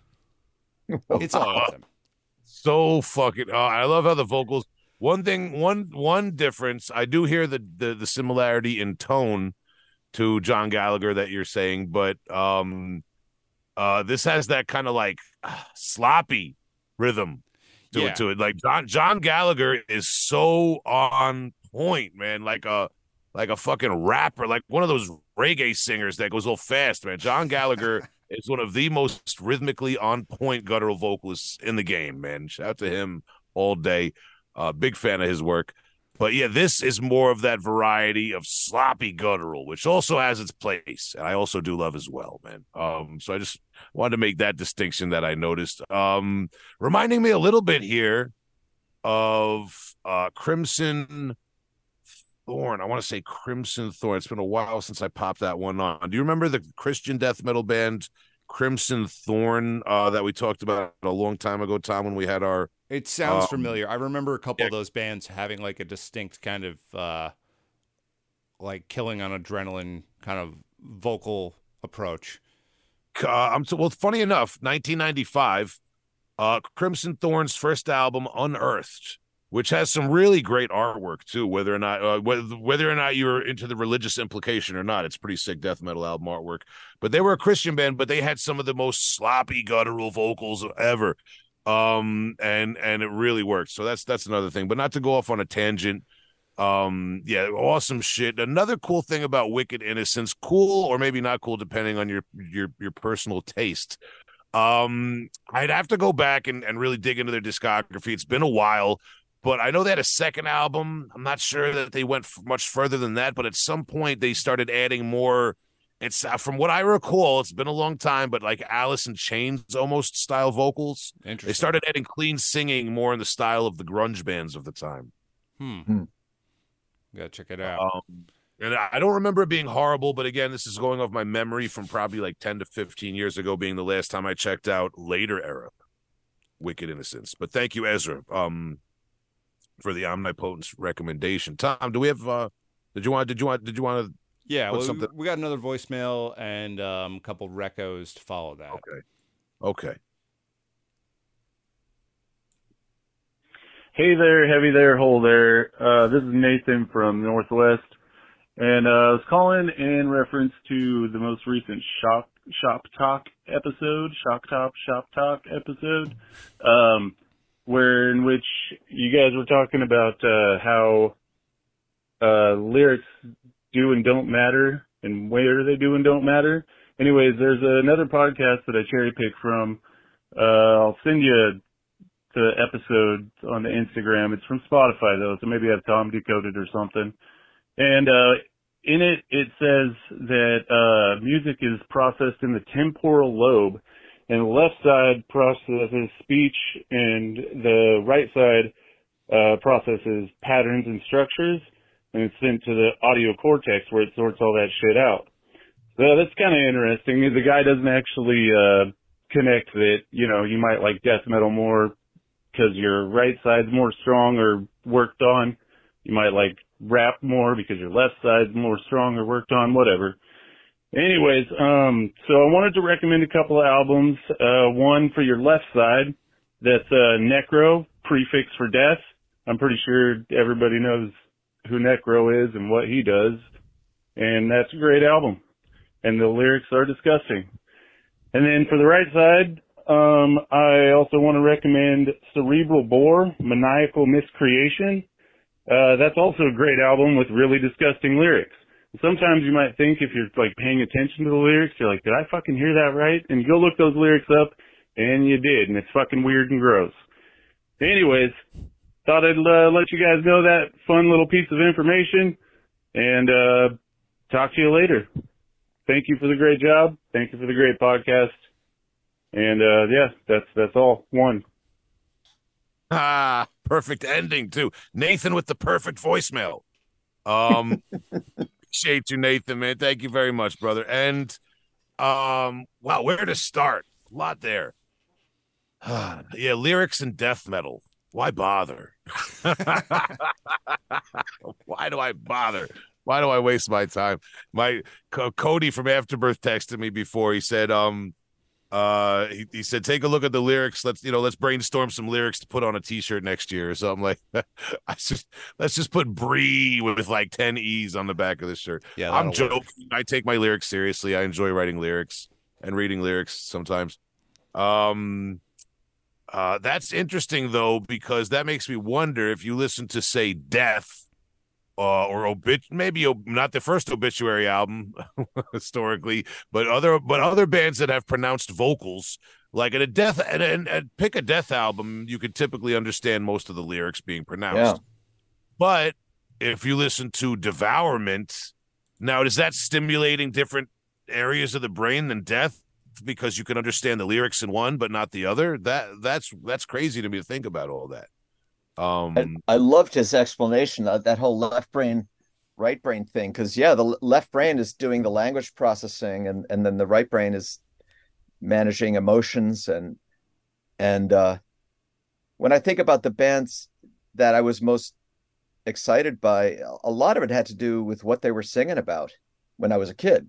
You know, like we were talking about Alice Cooper and Jethro Tull, and the early heavy rock and Deep Purple, and Judas Priest. You can understand those words, and a lot of that. A phrase like, "Well, I don't mean to dwell," that sticks in your mind, as like a lyric language thing. And but then but that's like a different than to be completely liberated of that, or not liberated is not even the right word, but then to have this whole other area of music where the words are not popping out. It's like you must be hearing it differently. The brain is probably activated, you know. Well, yeah, I mean, think of like, we have a hip hop recommendation. It's like hip hop essentially is like it's a few bars. It's 4 or 8 bars of like not even really of a repeated loop 90% of the time. And our brains are totally forgiving to that because we're not tuned into like what the instrumental is as much. It carries it. It's just as important, but it doesn't need to be like putting on instrumental hip hops could like that could hurt sometimes. Like I've listened to instrumental hip hop, Jay Dilla, stuff like that. That's a time and place thing. Like I'm ready to put that on and go have a conversation. I don't need to like sit there and like stir a cup of coffee and go, ah, yes, this 4-minute beat with no lyrics on it. Wow, something else. You don't. I just don't get that in hip hop, but you will get that in other places. And the lyricism of hip hop is just where it's at. Yeah, yeah, yeah. And I just use the term "where it's at" while talking about hip hop. So you guys can kill me if you want. Well, what's interesting that you say too is like as everyone knows nowadays, traditionally like hip hop started with the DJ and the MC kind of came in to hype up the DJ. Then it became more about the lyrics and the MC. And something I lament a little bit about this era in hip hop compared to the 90s, which I am more into as a listener, as a fan, as a collector, is that nowadays it's less about the DJ and the MC. Whereas back in the days you had like EPMD, you had Eric B and Rakim, you had groups, you had the DJ and the MC. There was if there was a group of several MCs, there was a DJ. Wu-Tang Clan had RZA making the beats. Like nowadays it just seems like producers and DJs, I don't even know if there are DJs anymore. There's just guys who make beats on computers. Yeah, producers sell their stuff, and honestly that's probably the best job in the world, like once you get up there, because you can live your life without putting your face out there and just sell beats. What a nice thing. DJ Khaled. Yeah. I mean, well, I'm not even sure what he does, to be frank. I'm not sure if he knows how to write an email, let alone actually make the beat. I first saw DJ Khaled, like a YouTube short of him doing something stupid. I was like, there's some guy out there trying to be like a low budget me. I think he had the haircut and everything, and the big and tall man, fresh jorts and all that. But he actually makes a lot of money off of music. That's where him and I diverge in lifestyle, unfortunately. But yeah, I don't know, man. But let's get to the meat of the hip hop conversation. We did have a hip hop recommendation there. Yeah, so let's I'll put this on a little bit. This is Necro's album. Ooh, I forgot what it was called, but here's a sample. The Prefix for Death was the one he recommended, right? Prefix for Death, correct. All yeah. I'm excited to talk about this. Yeah. Give it a listen. I want you to suck on my sack. I'm most likely to respect you and let you come on their back. Yo, the more degrading I get, the more these ladies get wet. It's only busted bitches that can't take what I said. Well, fuck busted bitches. They make my dick limp. They're useless to a sick pimp like me who needs his gratification instant. But one thing ugly bitches are good for is being good friends that'll lend you money when you're poor. So shout out to the homely and my deep condolences to you, bitch. Cause honey, for the rest of your life you'll be lonely. And I know some of you are saying Necro ain't all that, but your men don't even have to look good as long as we rap. Motherfuckers that are fat, I'll have you on it laugh. As long as he convinces you he's an emotional cat. And if he's a cold person that got money, most broke bitches will take Hmm. That was quite a selection out of like 20 songs or whatever on the whole album. I just picked one that I like the beat on, to be honest. But that's Necro, man. Great recommendation. And we've never even really cracked the surface on Necro and Ill Bill and Psychological Records and all the death metal and hardcore crossover stuff he did later on. Yeah, I think probably a little shortly after this album, Prefix for Death. I remember when this dropped very well. I talked before on the podcast about how Adam Rotella of Anal Birth got me into death metal and gore grind when we were teenagers, and his younger brothers and cousins hung around his house growing up a lot, and they were all into different types of music. So there was punk, hardcore, hip hop, metal, everything was going on. When we were in our early 20s, Adam's younger brother Aaron and I, we used to hang out, and we used to freestyle and rap. We recorded raps and stuff, and one of Aaron's big favorite MCs was Necro and Ill Bill and the whole psychological wreck. One of his favorite rap groups, I should say, or rap crews, was that whole movement. And I also really enjoy Necro and Ill Bill. I didn't follow all the other MCs associated and all that sort of stuff as deep as some of my friends from back in the day did. But when this album came out, it's almost 20-year-old album, which is hard to believe. Yeah, there's a lot of metal dudes featured on this. It's like John Tardy is on this, doing a spot for 2 songs. Jamie Josta. Are you looking at? Are you sure you're on the Prefix for Death? Was that this one? That was this one. Yeah, I mean, okay, all right. I was looking at it when I pulled that sample down, and because there's other out because later on he leans into that even more. Sampling metal and having other metal singers on and stuff like that. He's somebody I have nothing but respect for. Necro. I might not like all of his songs thematically. That's one thing is why I like Necro. I listen to some of his songs and some of his music, and I've had CDs of his, but at the same time, the horror rap thing, he does it the best.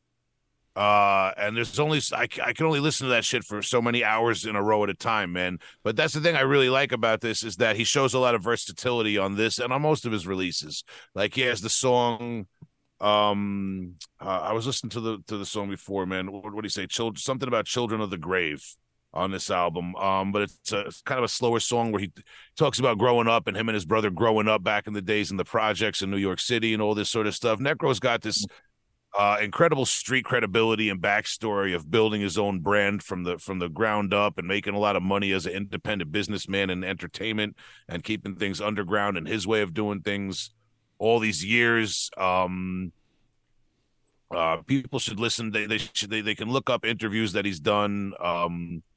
It's just really smart, intelligent businessman and entertainer to listen to.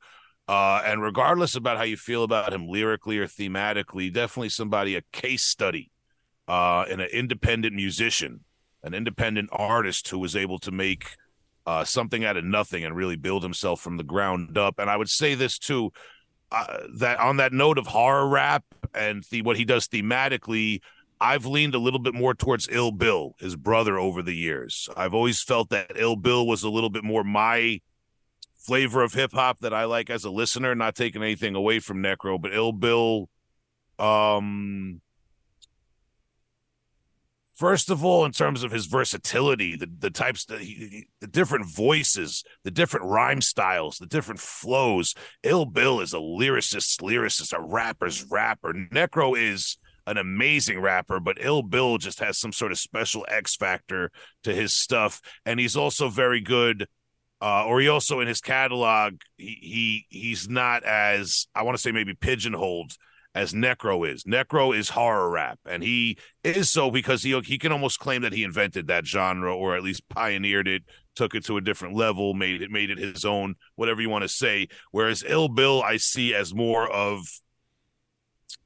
an underground New York City backpack rapper's, worst nightmare. He is the worst nightmare of New York City underground hip hop. You know what I mean? Whereas Necro kind of made his own lane.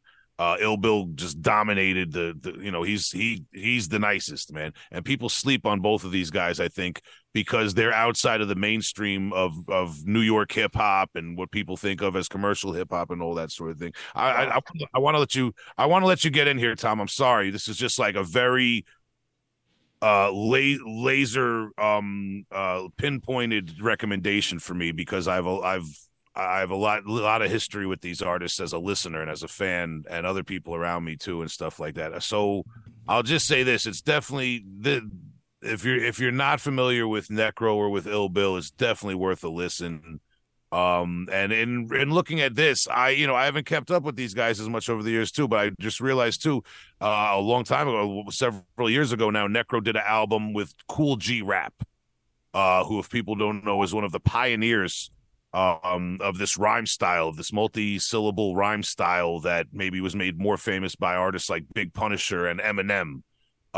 There were artists kind of pioneering that style before those guys and alongside those guys, and Cool G Rap was one of them. And Necro credits Cool G Rap as a big influence. You can hear that in his rhyme style. Necro's rhyme style it's punishing as a rapper. He's a commanding MC, but it's hilarious. His delivery is his voice, the way he leans into his lisp and makes it part of his dude. The guy, there's something that's, and when I say hilarious, I'm not saying it like to clown him. I'm saying there's something catchy and unique and about his delivery, his ad libs. Some of his ad libs will just make you bust out, man. Like, this guy is a nut. I mean, I could keep gushing and going on and on and on. Like I said, very special laser pinpointed recommendation for me. An artist who I look up to, even though, again, I don't necessarily agree with everything that goes on thematically and aesthetically. But if you learn about the guy as a businessman and as a model of what he did for himself as an artist, even if you don't want to listen to a full album, listen to a full interview. That's all I'll say with that. And I'm if you took an MRI of my brain right now, it would be lighting up in every freaking look. This is awesome for me. This is like a crash course. I'm reading about this. I never heard of this. This is, for me, I'm just like, the learning curve is like vertical right now. And Bloodsucking Freaks, he uses a beat from the horror film Bloodsucking Freaks. Hell yeah. In a track called Evil Shit. He uses samples from City of the Living Dead, Fulci City of the Living Dead. He uses samples from Bud Dwyer's Suicide. Oh my freaking God. This is insane. This is insane. This album in particular has a lot of Charles Manson samples. I mean, this guy, yeah. Manson is credited guest vocals. This is the perfect recommendation for one of the Road to Halloween episodes. It's perfect. It's unbelievable. God, I'm gonna check this out after we. I envy you, Nick, as somebody who kind of like is more recently in life on this horror movie tip, and now you're gonna get to check out Necro for the first time, which goes hand in hand. I'm gonna send you guys. I believe, I want to say it was Vlad TV, but he recently did a full-length interview, one of these sit-down style interviews that I aspire to conduct, where he gives his whole life story and his business and controversies he's had and all that shit. And it was so compelling to watch. I think even people fans of the music should check it out. I'll send it to you guys in the emails. But yeah, I'm sorry, Tom, do you want to weigh in? No, not really. I'm just glad Nick is getting this out of this conversation and this recommendation. I'm like, I'm a little more in my own sphere of hip hop. This, like, Necro, like, I listened to about half this album. He's excellent, just not really my cup of tea. I'm not really into the horror, verbiage so much, but he's really good. I have nothing bad to say about this and would recommend this to anyone looking for this kind of horror escapism tied into hip hop so well. There were so many events, we just had the anniversary of hip hop here. So there was stuff all over New York City and the Bronx and all. Did you catch any of that stuff?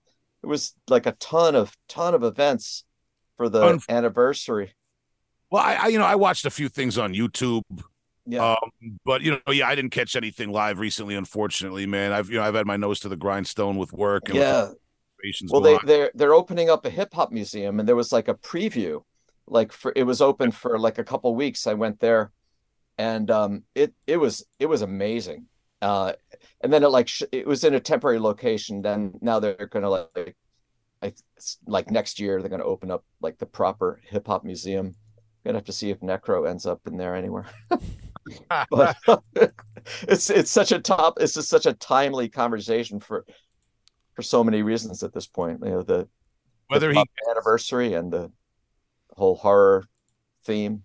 Yeah, well, whether he gets the institutional recognition or not, he definitely has earned his own place in hip hop history, whether people like it or not. I mean, the guy made his own lane. That's what I mean. The horror rap for me, I appreciate his songs a lot. Especially this album has a lot of great songs where he shines, and he does have songs where he speaks more about his upbringing and real life situations.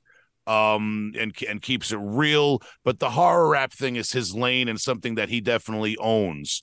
I know that he's not the only horror rap artist. I never, and I'm going to say this again. I'm not saying this to clown them. I'm not a big fan of the Insane Clown Posse as musicians. But if you look into those guys and see how they built their brand and own their own music and own the rights to everything and are built their own thing without the help of a corporate record label or anything, it is impressive, and it's something that you have to respect regardless of whether you want to throw the CD on in your car or not. Sure. And there's been a whole kind of subgenre that has risen up in the wake of the juggalo culture, respectfully, of horror rap. There's that. Necro, I don't know if he has ever crossed over with them. I think in that interview I was talking about, he addressed that. But at the same time, it's like he's more accessible to me than all that stuff because he's New York. He's got that inner city New York credibility.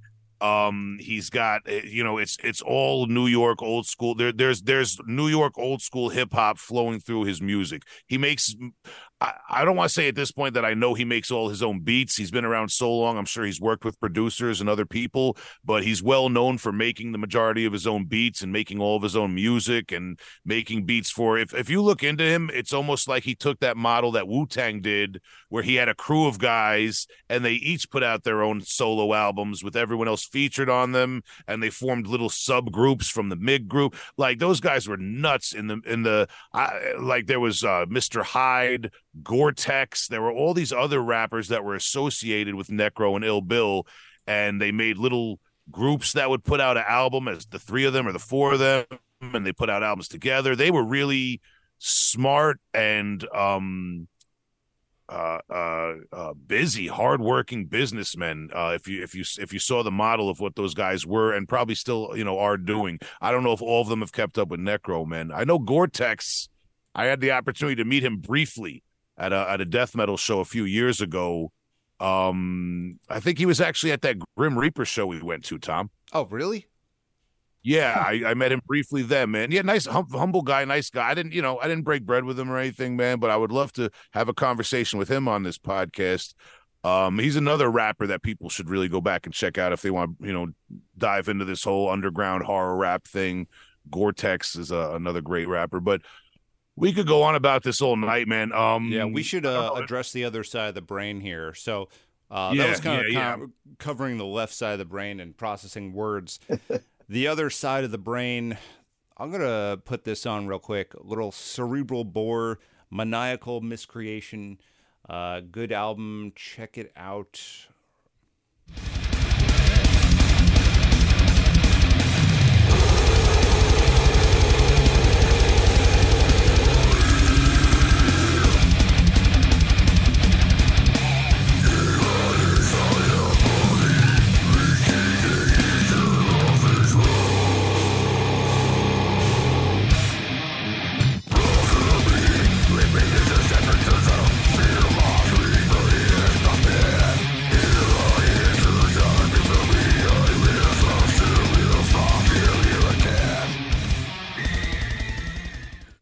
Yeah, that's an intense album.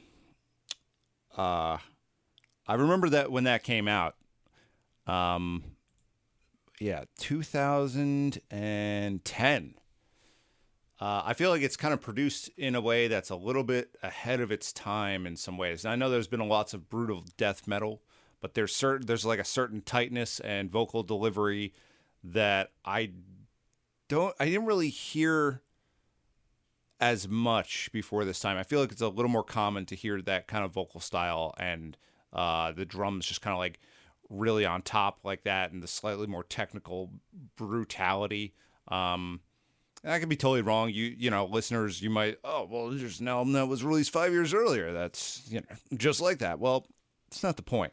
It's a good album, and I think it got popular enough where it influenced other brutal death metal bands. Yeah, you gotta hear that. I love how it just never settles down. Like every time you think you know what the pattern is, it breaks it. Like it just so keeps you so off balance in all these really great ways. Like the way it opens, you know, you think you got this pattern down, and then they extend it by like 2 beats, and then there's a sudden stop, and like just never letting you settle into predictability. Ruthless. Yeah. So that Kind of right brain stuff.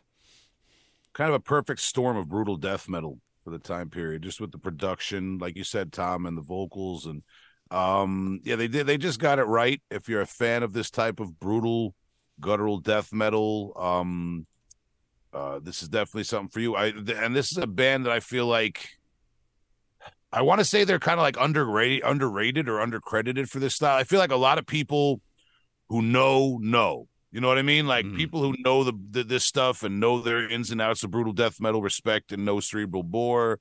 But I also feel like they're a band that people who are more of on a surface level brutal death metal thing don't know about for some reason. Like they, in a weird way, they get credit from a lot of bands as an influence, but I don't know that they have that following that they should have. No. And I think that I remember seeing this music video for the song Bald Cadaver when it came out, and it being like, I don't know, on YouTube or something, and it had some traction, like it had a lot of views, and they were doing some touring and stuff, and I think that they broke up on, like, there was some bad blood with the band, and it kind of stopped. Like, this is their last release, and I don't know all the details. Not really my business, but, you know, I heard a couple things, and it's like, all right, well, I think the guy Paul McGuire was kind of the reason, who was a guitar player. I think he was kind of just difficult to work with, for lack of a better term. I don't know. I didn't follow these guys so much. I don't know about that, but we did with Buckshot Facelift. We performed with these guys in New York City at one point. I don't know if it was their first time in the States, but I imagine it probably would have been around that, because I think it was like 2008 or 9.